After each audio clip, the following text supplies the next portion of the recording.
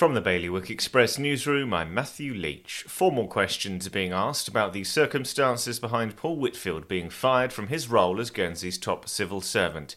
His immediate moving on was announced last month by PNR, but requests from Express for how much it cost the States and the circumstances behind its departure have been rejected. But a sitting deputy will now be formally asking during the next States debate. More than £2,000 has been raised for a person in Jersey who was left with just the clothes on her back following a fire at Portlet sparked by lightning. A 20-year-old man has admitted attempting to rob a York Street-based jeweller in Jersey over the summer. Sean Downey has pleaded guilty to the attempted robbery of Stott and Willgrass jeweller.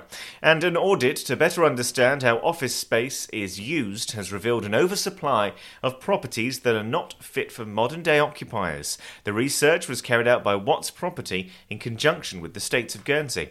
For more on all of today's stories, you can visit bailiwickexpress.com. Your weather today is going to be a sunny day with blustery showers. Wind will be a westerly fresh force 5, and there'll be a top temperature of 17 degrees. And that's the latest from the Bailiwick Express news team.